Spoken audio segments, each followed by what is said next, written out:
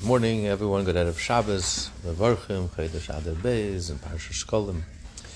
We continue. We left off in the second chapter of Chagigah, 15b on the bottom. So the last thing we learned was that Nimus Agardi, the weaver asked Rabbi Meir, if someone studies Torah, how do we know that he really absorbs the teaching of the Torah? He asked him, any wool that goes into a dyeing pot, does it absorb the dye or not? In other words, when do you absorb the Torah that you learn? So he says, if it's clean wool, that was just, from the mother, then it's clean, it absorbs the dye. And if not, not. In other words, if the person internally is receptive, is pure of heart, then the Torah will have an effect on him. The Torah will affect him. It will dye you, will affect you, will change you.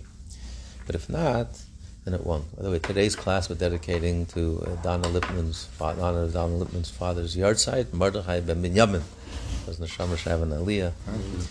And I don't know. So that was Now, before we go on, the next piece of the Gemara, the second line from the bottom of 15b, there's many things about Elisha ben Avuya we learned at great length, but in the Jerusalem Talmud, he expounds on it even with greater length, more details. That he used to read, he used to come into the shul and used to hide all these Greek books and philosophy, and it fell out of his,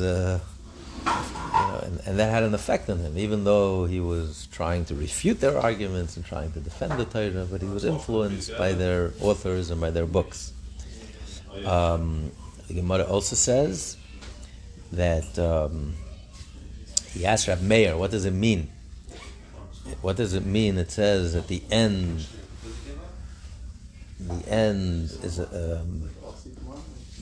is better than the beginning. So he said, Rabbi Akiva, your teacher, expounded, it means that when does it end well if it starts well?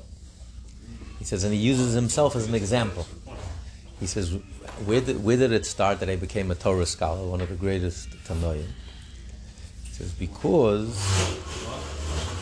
because when he at his bris, so his father, Avuya, invited all the leaders of Yerushalayim, the most prominent leaders, Rabbi Lezer, Rabbi Yeshua, the rabbis. And he sat them in a room with themselves. While everyone else was eating and feasting and dancing away and clapping their hands, they said, let's learn some Torah. And they started studying Torah. It was like when Torah was given at Sinai with fire, and a fire consumed them, and Avuya said to them, what, are you burning my house down? He said, no, we're studying Torah.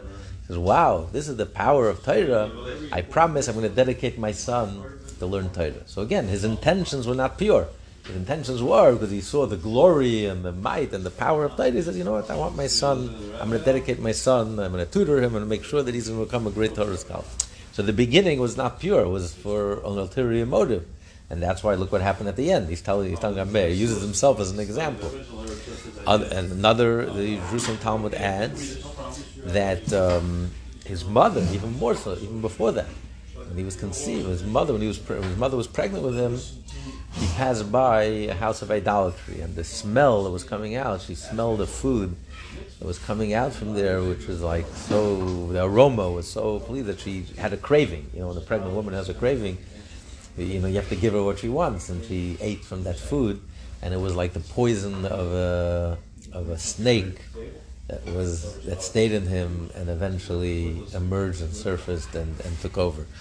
This is Elisha ben Avuya. And once he became a heretic, he would actually go and discourage students. Young yeshiva boys are going to yeshiva, and he would discourage them, why are you wasting your time on studying all this impractical stuff? Go and become a tailor and become a cobbler, do something productive with your life. And he was effective. He actually caused many students to abandon Torah. Now, here in the Gemara said that when the mayor was following him, he told him, stop, because you reached the Tchum Shabbos.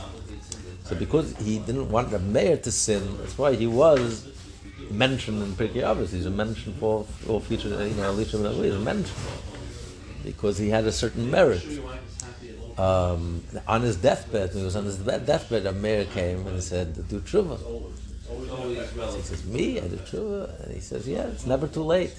Toshiv Enesh Hadaka. It says in Psalms that even when a person crushes a person, he's on his deathbed, Hashem waits your tshuva. So Meir started crying, Acha started crying, and he passed away. Meir said, "I suspect that he did tshuva." But then, in his grave, a fire came to consume his grave.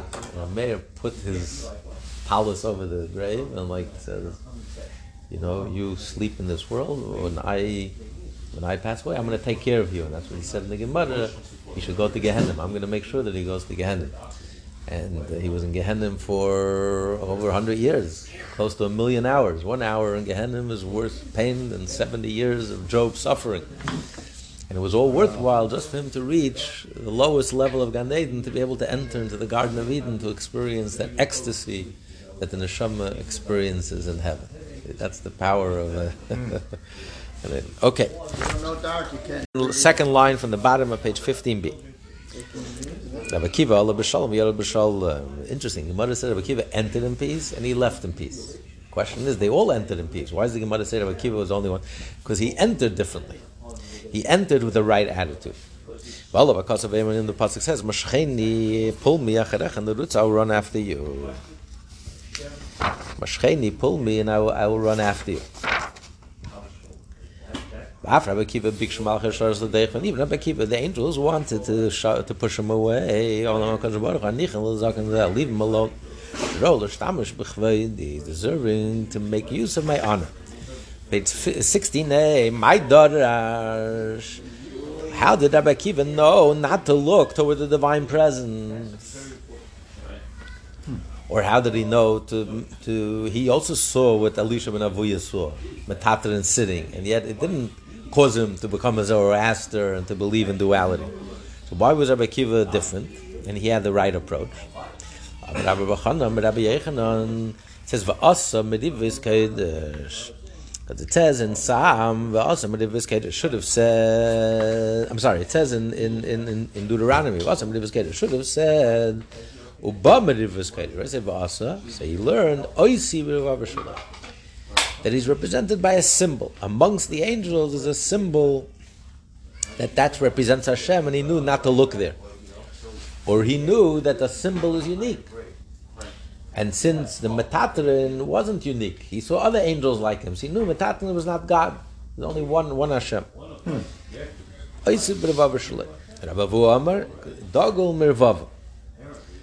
it says,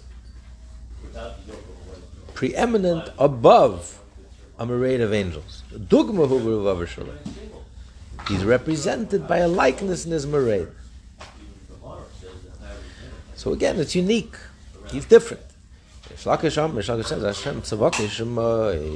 says in Isaiah, Hashem is the master of legions. He is the master above his legion. He's unique, separate, apart. Because it says, Eliyahu Navi said, Hashem is not in the wind. And after the wind is an earthquake. Hashem is not found. Hashem is not in the earthquake. After the earthquake is fire. Hashem is not found in the fire. After the fire is a small, silent voice, thin voice. And then we have Hashem. So therefore, he knew that what he saw with the angels, that's not Hashem. When he encountered this quietness, this Hashem, and he turned away and he was respectful, and that's why he never lost his faith. He entered in peace and he left in peace. From the Rabban and the rabbis said, 6 things were said about the demons. 3 things are like the angels, and 3 things are like the human beings. They're like the angels. They have wings. They can fly from one end of the world like angels. They also know the future like the angels. What do you mean they know? Even angels don't know the future. Only Hashem knows the future. They hear what's announced behind the partition. They get the inside scoop. Before it becomes public knowledge, they get inside information. So it's only about the immediate future. So like the Hashem announces behind the screen before it manifests itself into this world through the screen, so they hear. So and Shloisha from the other, but other three things are like people. Eichel Meshesik from the other, they eat and drink like people. Parim and Ravin from the other, they're fruitful and multiply like people. And Mason from the other, and they die like people, like semi-human, semi-angels. Shisha devarim b'nei adam. 6 things are said about a person. Three things, 3 characteristic traits we share with an angel, and 3 like an animal. We have understanding, unlike animals. And we walk straight like malach, not like animals who walk on all 4. We have the ability to look up and to think and to wonder, to look at the bigger picture. We speak Hebrew like the angels.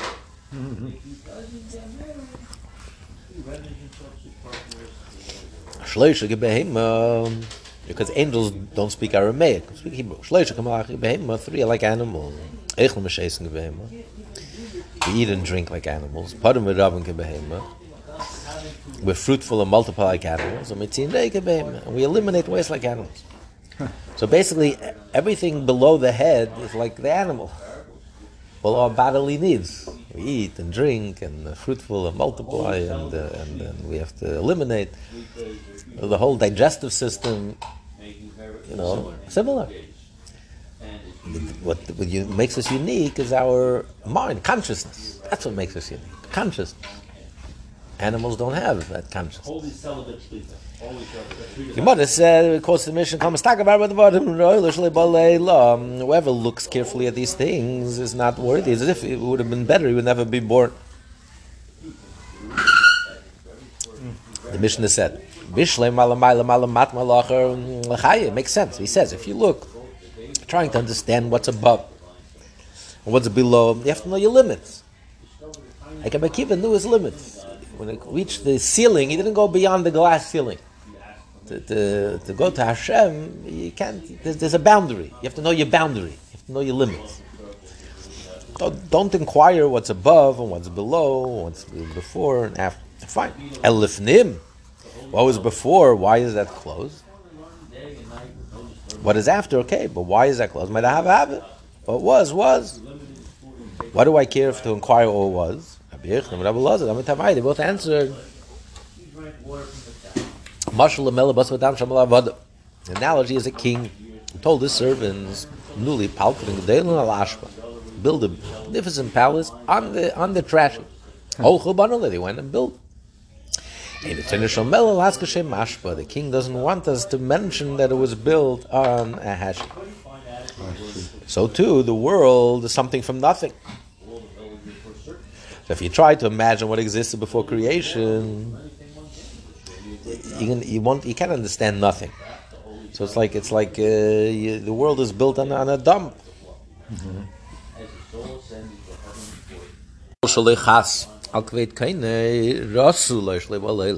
Whoever doesn't look out for doesn't care about the honor of his creator, it would have been better if he never been created, never come to this world.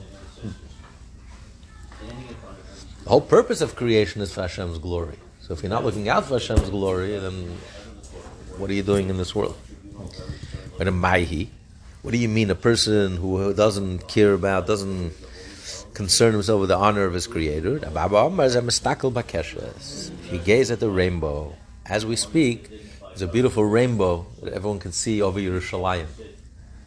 Over there it's closer to Shabbos. You see, there's a beautiful rainbow right now you see over Yerushalayim. Hashem is seeing the world is going to hell. He's reminding himself that, listen, I made a promise in the rainbow that I'm not going to destroy the world. We see how impotent and completely feckless our leaders, Western leaders, are. It's a culture, civilization. Hashem says the only reason I'm not destroying the world is because of the keshes, that he made with Noach. So over Yerushalayim. Rabbi Yosef says, someone who commits a sin in secret. In other words, he cares more about what people think. He's embarrassed. He's ashamed, like a ganef. But he sins secretly. In other words, he doesn't care about Hashem's opinion. Hashem sees you. Hashem is nobody. Hashem is chopped liver. You won't do it in front of a shmendrik. Any shmendrik could stand in front of you. You're embarrassed. You're ashamed in front of Hashem. You're not ashamed. You're looking. No one else is seeing, but Hashem sees. So therefore, if you have so better you shouldn't have been created because you have no respect for Hashem. Because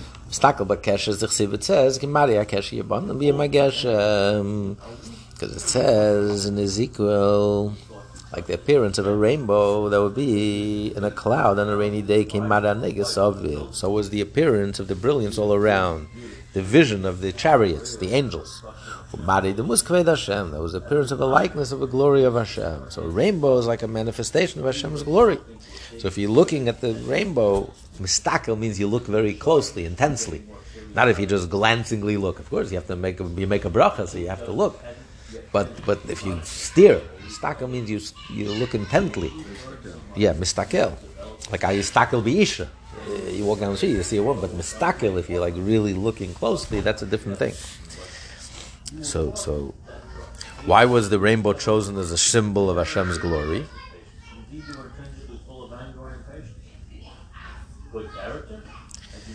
Because it has many colors and it's ambiguous. You don't know one color ends, the other one. It's like so. Hashem also, you can't really firmly grasp Hashem. Hashem is infinite and undefined. So that's Rabbi Yosef says, someone commits a sin in secret. You can have like Rabbi Yitzchak. Rabbi Yitzchak said, you're pushing away Hashem's presence. This is what Hashem says in Isaiah. Heaven is my throne, and the earth is my footstool. So you're saying Hashem is not present. You're looking, you're sinning as if Hashem, no one sees. What do you mean no one sees? Hashem sees, as if Hashem is not present. So you're pushing away Hashem's presence. He's saying He's not on earth. Hashem is somewhere in the heaven of heavens. He's not here with me. But it's not so. The elders, Rabbi Lo, the elder says, if a person sees as evil inclination is overwhelming him and he can't stop himself, he should go to a different place, a place you don't recognize him, not in his own town. He should dress up in black. He should go in disguise. And wrap himself in black. And do whatever his heart desires. Don't desecrate Hashem open. Don't say, listen, if I'm sinning, I might as well sin in public. Let everyone know. No, you're going to desecrate Hashem's name. People know you and it's not befitting. Go in disguise, incognito. No one knows you and sin. And get it over with. Get it out of your system. Some say that it's advised because it will get you to not to sin. Because going into a foreign place, an alien place, you're not yourself, maybe you'll lose that appetite that you have to have. There's a saying amongst people, Rabbi Hanan brings, that a dog outside his town won't bark for 7 years. And even if he does, people don't pay attention, because he's not important to them. So, anyway, so he's saying, so firstly, maybe you won't bark, maybe just changing venues, and you're not yourself, maybe you say, you know what am I doing? But even if not, it won't, at least you won't desecrate Hashem's name. At least you won't desecrate Hashem's name. So how can you say that? So he's doing the right thing. You're not pushing away Hashem's. Why would he give him advice? He's pushing away Hashem's presence. Hashem doesn't see. What does it help me to go incognito? It's worse. It makes it worse. If you do it publicly, I'm not embarrassed of Hashem. I'm not embarrassed of people. At least I'm not treating Hashem. Here, I'm embarrassed of people. You're telling him, go incognito. So I'm embarrassed of people, but Hashem is watching. No big deal. Go sin. It's not a contradiction. It depends. If he could control himself, he can restrain himself, and nevertheless he chooses not to restrain himself, then it's better he should never have been created. Because you're embarrassing Hashem. What do you mean? You're embarrassed of people. You're not embarrassed of Hashem. But if you can't, you're out of control. You can't contain yourself. You can't resist. It's too powerful. Temptation is too powerful.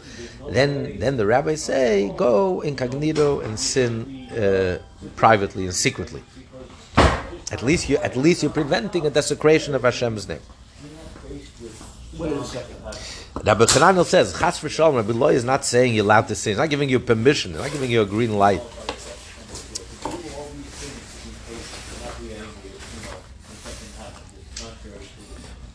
So he says he's not talking about sinning, immorality. He's talking about someone who just had to go eat and eat, and he was afraid he's going to become drunk.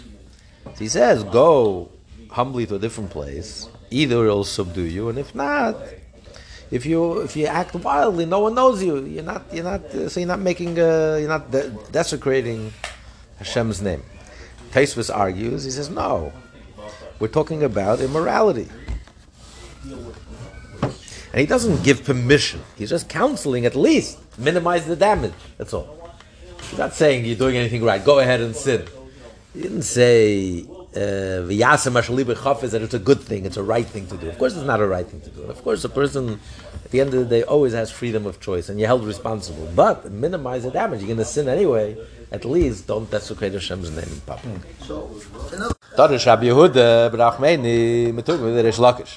Rabbi Yehuda, son of Achmeni, was the spokesman. He was a meturgaman of Rish Lakish. He's learned, if you look at three things carefully, it will dim your eyes. Akeshes, if you look at a rainbow, ubanasi, at a prince, ubakayanim. The kayanim are duchening because Hashem's energy, Hashem's presence is passing through their fingers, and if you look at them, right? So if you look, he says, first you look, you're going to go blind in one eye, you look more, you look blind in two eyes, you look third time, you're blind in both eyes. Anyway, so he says it diminishes your eyesight. It physically harms your eyesight. That way the priests cover themselves. If you see Hashem, he says you can't live. But if you're looking at Hashem's glory, it's a reflection of Hashem. It won't. You'll live, but it will affect your eyesight.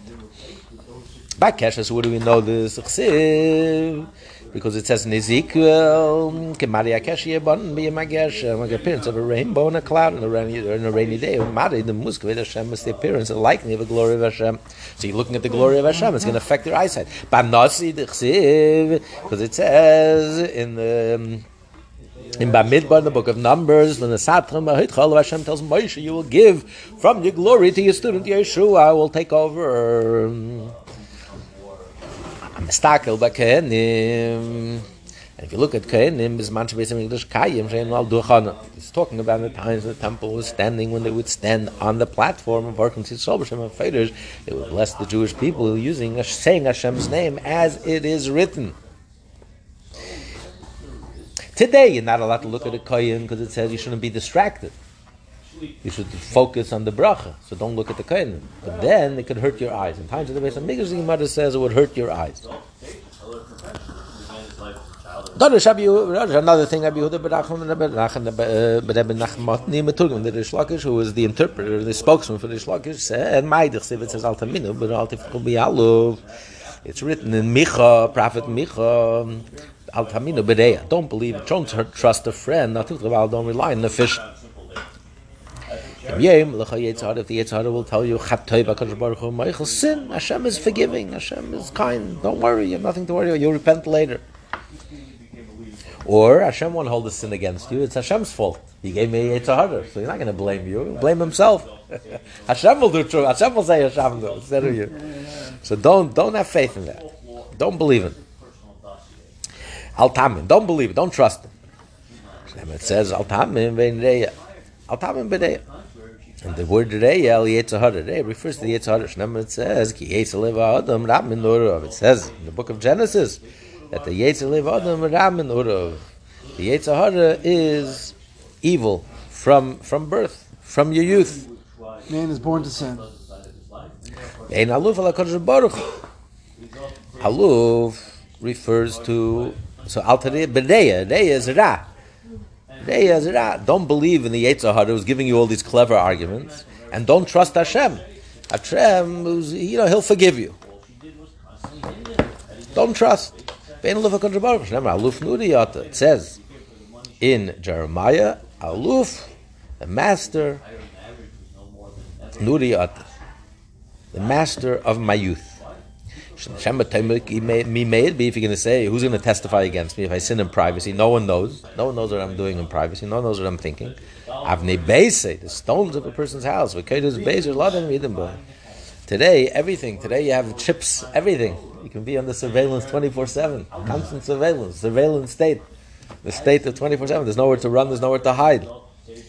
It says, today we can see it happening. You have chips and everything. Everything sees and everyone knows everything. Evan, today, what are chips made of? Silicon, of earth. Earth sees and hears. Department store. Then a stone will come, Mashiach will come, and a stone will cry out from the wall, and a chip, right? Computer chip, a chip from this beam will testify to it. Wow. So everything we do is recorded. There's nowhere to run, nowhere to hide. Remember the rabbis say, the soul of a person will testify against him. It says in Micha, guard the doorways of your mouth, and the one who lies in your bosom. What lies in the person's bosom? That's referring to the neshama. The neshama records everything. Everything we do or say a thing affects our neshama. It leaves an impression on our neshama. It's recorded in the neshama. You don't live in a vacuum. Everything that we do has an effect, an impact. The children grow up healthy, eating healthy. 50 years later, they live longer. Children, when the parents give them junk food, it affects them. The body registers everything. Nothing gets lost. You can't pretend it didn't happen. Everything we say, everything we do, everything we think registers, and it impacts us, and it's affected. And the neshama, it's there. You can't say it didn't happen. It happened, and it affects us negatively or positively. Rabbi says, everyone has two angels that escort it. So they meet and they keep a record. They tell exactly, they're here with us 24/7. Wow. It says, it says in Psalm, it says in Psalm 91, Hashem will command angels to watch us in all our ways. Yashem and mother say, the limbs of a person testify against him. It says in Isaiah, you are my witness. The words of Hashem, and I am Hashem. So what's the proof? So Atameda, you yourself are the witnesses. You, the person, your limbs. So everything that a person does affects everything around us. He said the house will testify against us. Right? If you do a mitzvah in a house, the house becomes a different house. If you do a sin in a house, the house becomes a different house. Everything that we do affects us. And then he says the walls and the beams, and then of course your limbs and your neshama and the angels. Yeah. That the sacrifices that you bring on Yom Tov, the Chagigah and the oil offering you bring on Yom Tov, you're not allowed to lean on. Yossi ben Yezer was the prince. These were the first duel. They were duets. Till then, the Mishnah says Shimon HaTzadik was the head of the Jewish Supreme Court, and Antigna Shisoicha, and starting with Yossi ben Yezer and Yossi ben Yechanan. Yossi ben Yezer was the president, and Yossi ben Yechanan was the vice president of the Jewish Supreme Court. So they had an argument. This was the first argument, prolonged argument. There were many other arguments earlier between Shaul and David.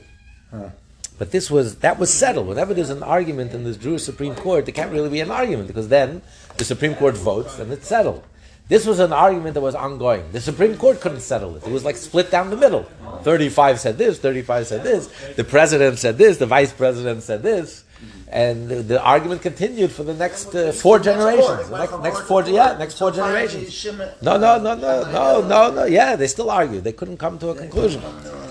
They argued. Yossi ben Yezer, the president, said, "Don't lean on Yom Tov. Why aren't you lean on Yom Tov?" 2 reasons. Firstly, you're not allowed to use an animal Yom Tov. The rabbis prohibited you to use an animal Yom Tov. And secondly, you're working hard to lean. You have to lean with all your might. You're working hard on Yom Tov. You shouldn't do that on Yom Tov. Rabbi Yechon, listen, Yeshua ben Prach. Yeshua ben Yechon, the vice president said, yeah, listen, you should. If you're allowed to bring a sacrifice, if I'm allowed to slaughter the sacrifice in Yom Tov, surely I could lead. What are you telling me I can't lead? That's part of bringing the sacrifice. So you see the argument. Yeshua ben Prach, the president said, Loi lismech. Again, the president said no, and half of the Supreme Court was with him, and the other half was with Niti Arbeli, who was the vice president of the Supreme Court, and he said, Lismach, yes, you should leave. Again, the third generation, the next generation, the next set of leaders, also the same argument. The president said don't, and Shimon Meshata, the vice president, said Lismach. Then he said, Shmaya, who is the president, the next group. So the 5 generations of argument. Shmaya, the next group, said Lismach. Here the president told you should lead. And the vice president of Talion said Loi Lismach, don't lead. The 5th generation, Hillel, Menachem, Hillel was the president of the Supreme Court. Menachem was the vice president. Yotze Menachem. When Menachem left the Sanhedrin and Shammai entered in this place, the Gemara will explain why Menachem left. So then it was Shammai. Shammai argued with Hillel. Hillel said you should lead. So Shammai says don't lead. Hillel. Now, why did he switch? Till now, first he said the president. All 4 cases, first he said the president. And then he mentions the vice president. Why here does he switch around? First he mentions Shammai, the vice president, don't lean, and then he mentions Hillel, the president. So Tosfos says because Shammai's opinion aligned with 3 generations of presidents, the first 3 presidents, Yosef ben Yezer, and Yeshua ben Prachia, and Yehuda ben Tambay.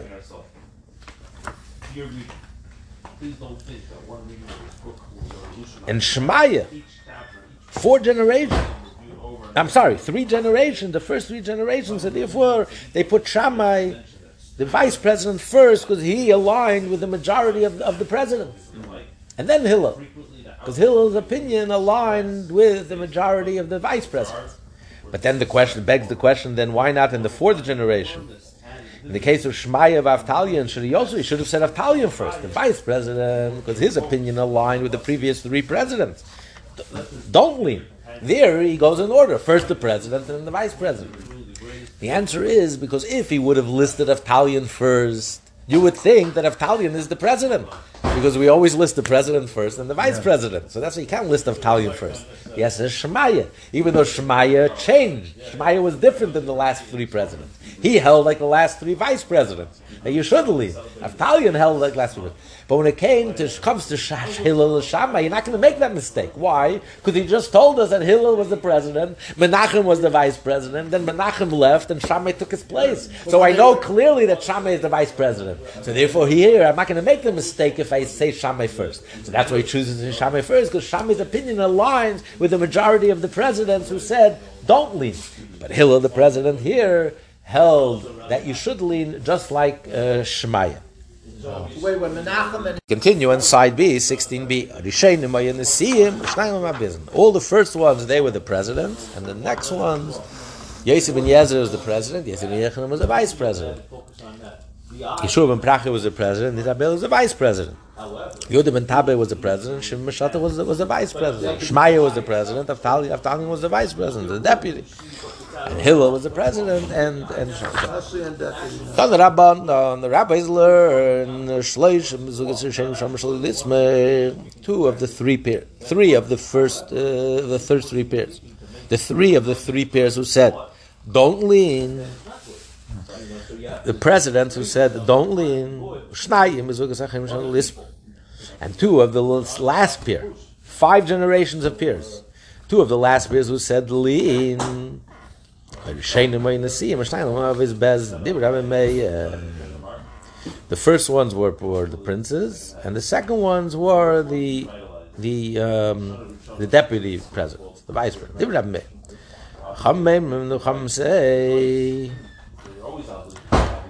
Yehuda ben Tabai av bezim shem meshatach nasi. No, Yehuda ben Tabai was the vice president who said don't lean, and Shimon ben Shattach said lean. He was the one. He is the president. Man Tanrabanan, who's the rabbi who says. But we learned Amar Rabbi Yehuda ben Tabai Ede ben Nechama Mleirakti Et Zemim Leitzim Lubim Shasadukim. Yehuda ben Tabai said,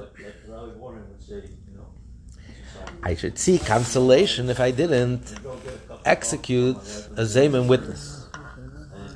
Those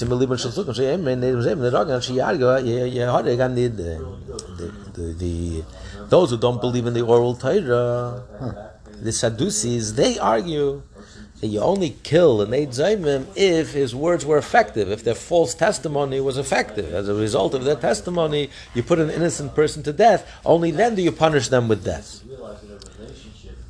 And the reality is the exact opposite. When do you put an Eid Zaymim to death, a false witness to death? Only after he testifies and the person has been sentenced to death. If the person has been executed, if the sentence has been carried out, then you don't put him to death. The exact opposite. So that's what Yehuda ben Tabai said. I should see cancellation. If you didn't shed innocent blood, you could only put a witness to death only if both of them are found to be false witnesses. I mean, like in that, she's a mishnayim. You don't punish them with lashes unless both of them. Only when both of them are found to be false witnesses. Even now, I'm seeing right here. But Shimon ben Shattach killed one false witness. I mean, Yehuda ben Tabai killed one false witness. Miyad kibul of Yehuda ben Tabai sheina made alach neshim meshatos. Yehuda ben Tabai accepted upon himself that he's not going to render a ruling until Shimon ben Shattach agrees with him. Kol yom of Yehuda ben Tabai mishatech. All the days of Yehuda ben Tabai till the end of his life, he would go and ask forgiveness. Go to the grave of the person that he killed, wrongfully killed by Kela Nishma, and his voice would be heard. First, the people thought that they're hearing the voice of the person that was killed. Yehuda said, "No, it's my voice that you're hearing." Because every day I go in the grave to ask forgiveness, and you'll see when I pass away, you will not hear any voice. So what do we see from here?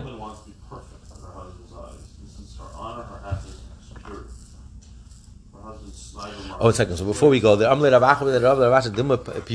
not a proof. It's not a proof that it was the voice of Yehuda ben Tabai. Maybe it was the voice of the person that was killed, but maybe he asked forgiveness. Once Yehuda ben Tabai died, he appeased him.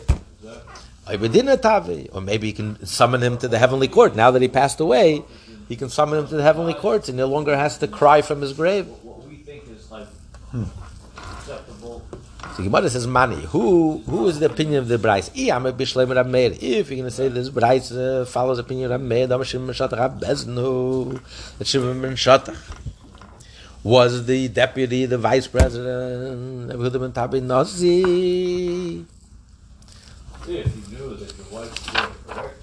Yehuda ben Tabai was the Nasi and the Kameir Allah and Shimon ben Shattach. That's why Yehuda ben Tabai could rule on matters even in the presence of Shimon ben Shattach. Meaning, on his own, he doesn't have to consult with Shimon ben Shattach because he was the president.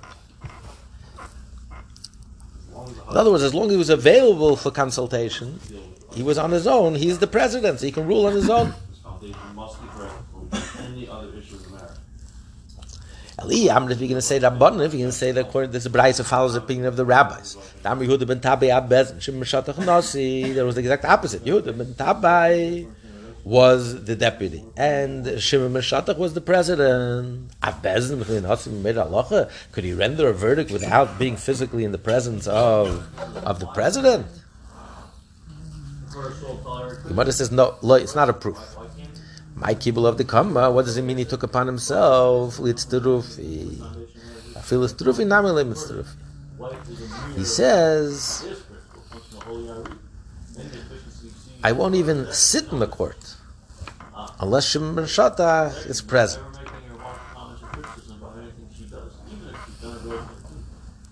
I'm not going to join another court.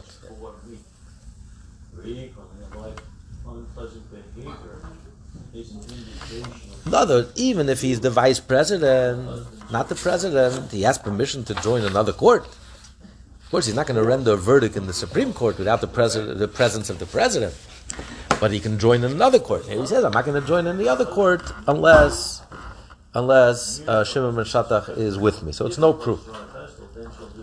But it's clear in our mission and ethics of our fathers that Yehuda ben Tabe, Shimon ben Shattach. So Yehuda first he lists the president and then the vice president. But here it's an argument in Meir and the rabbis. And Meir Taka says indeed Yehuda ben Tabe was the president, Shimon ben Shattach was the vice president. And the rabbis say no.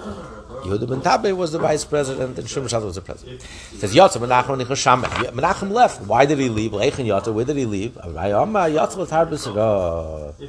He turned sour. He joined bad society. Bad upbringing. Or he joined the heretics, the Baisusim, who stopped believing in the oral Torah. Or he became a recluse. He went bad. The Essenes, he joins the Essenes. The ascetics. So, right. Rava says, he went to the service of the king. Like it says, we find in Josephus that when Herdus was a young boy, Menachem told him that he's going to be a king. Because he wasn't a royal family, but when he became king, he honored Menachem and appointed him as royal minister. And he accepted this appointment to fight the evil decrees from the government, to protect the people from the government. So that's why he had to leave the Sanhedrin. He couldn't be both. It's like Mordechai when he left. He became the vice king, the viceroy. Some of the Sanhedrin left him because he couldn't concentrate, be 100% in the Sanhedrin, and be at the same time a minister, second in command of the Persian Empire. So therefore Menachem left.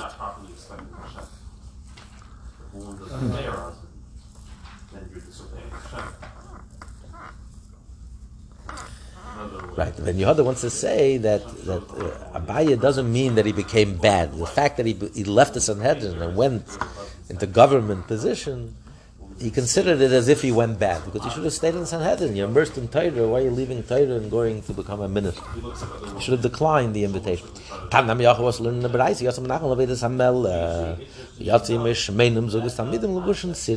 80 peers of disciples dressed in royal garb went with him, also because they for the sake of the Jewish people, they can have an influence. Who are the people? It's not the ministers, the people who work in the government to really run everything. So to make sure that everything will be run properly, so they left with him.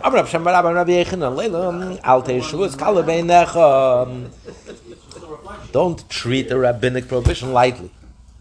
Oh, reason you're not allowed to lean on an animal on Shabbos is only by a rabbinic prohibition. There's no prohibition in the Torah.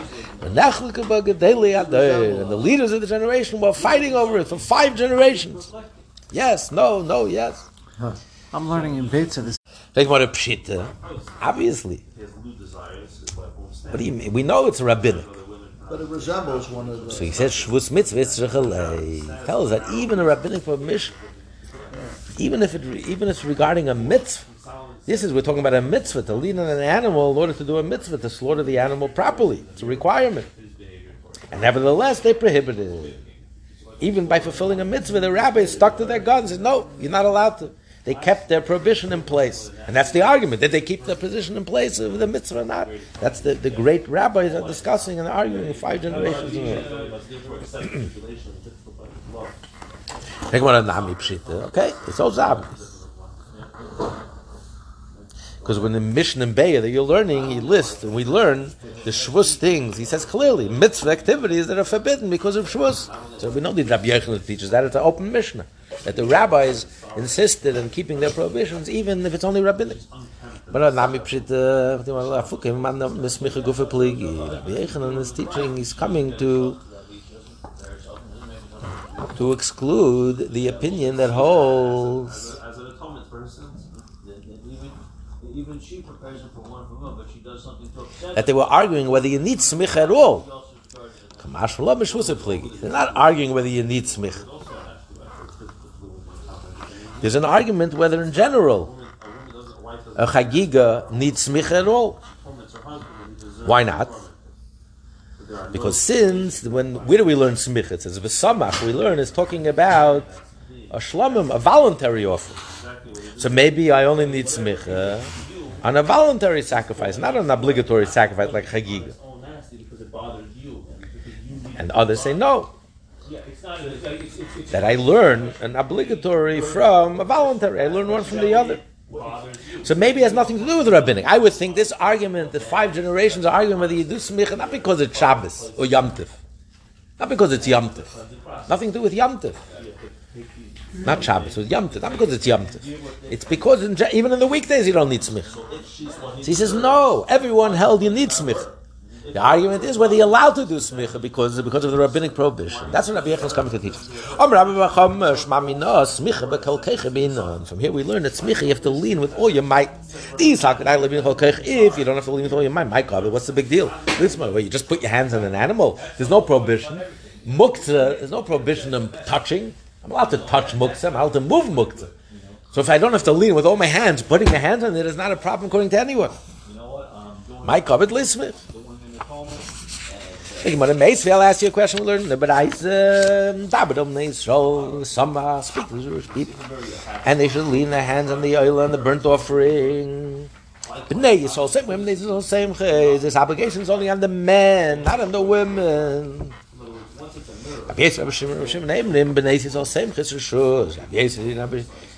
Say that they're not obligated, but if they want to, they could. Rabbi Elazar told me once we had a calf that was a shlomim offering. As Nashim, we brought it to the women's courtyard so the women could lean their hands. We don't take any donations. So it was brought to the Ezras Nashim, because the women usually did not go to the Ezras Yisrael unless they had to bring a sacrifice. So they wouldn't enter the Ezras Yisrael, they were in Ezras Nashim. So they had to bring the animal, the live animal, to the women's courtyard, and they performed smicha. Something else is coming into her to do this. So they should have a satisfaction of doing a mitzvah. Not because they're obligated to. They have a satisfaction. Oh, we did smicha on the animal. These animals belong to the women. High-powered electron microscope. So to give them this, and therefore they don't need smich. The animals of women don't need smich. Voluntary animals, but to give them the satisfaction, so why not? Doesn't hurt. Doesn't take away. And we learned in Rosh Hashanah that this is the proof that women could perform mitzvahs that they're not obligated, like time-bound mitzvahs. They want to blow shofar and they want to shake the lulav in the yasser, and they want to eat in the sukkah. They're allowed to. The Torah says you're not obligated to, but if you want to have a satisfaction, and according to Ashkenazim, we even make a bracha. Sure. If you're going to say that you have to lean with all your might from Nachas Ruach the Nashim Avdin Aveda B'Kachim, then it's a problem. It's problematic. Because when you're leaning with all your might on the animal, you're using the animal. You're not allowed to use a holy animal for your own personal usage. So you're not allowed to, if they don't have to do smicha, they're not allowed to do smicha.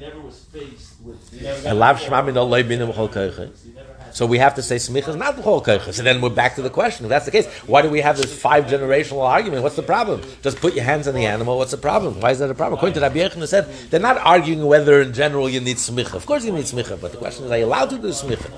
Or just offer the animal without smicha, so you won't do smicha. But what's the problem? If you don't have to lean with all your might, they can't put their hands on the animal, on the Yom Tov. But answers, really, you have to use all your might. And that's why we have this argument, this 5-generational argument. Because you're not allowed to do it on Yom Tov, rabbinically.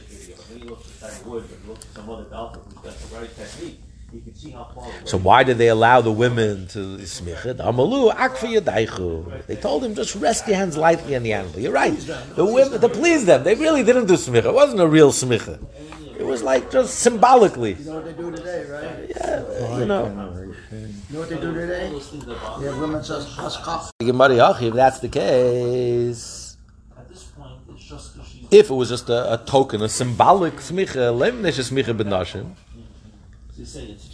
why does he have to say that? The reason we allow them to do smicha is not because they're obligated to smicha, but just to make them happy. Typically, they don't do smicha. It's not smicha at all. What are you giving me explanations? I know it's because it's not even doing smicha. They're just putting their hands on it, like symbolically.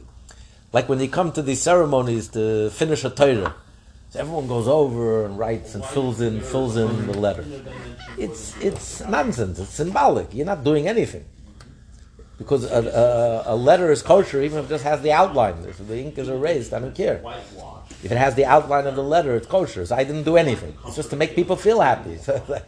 You know, the Sefer doesn't trust people to write the letter and this to really. So if it's just symbolic, so so you don't have to explain it to me. So Rabbi says,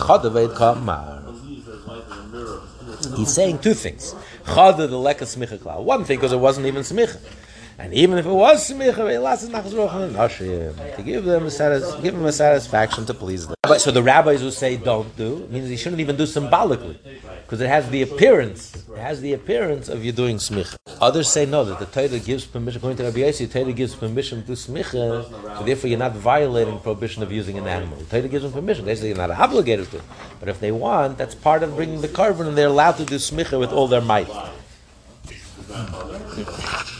Rapapa says Shema Mina. From here we see that sides of an animal you can't use, just like you can't use the back of the animal.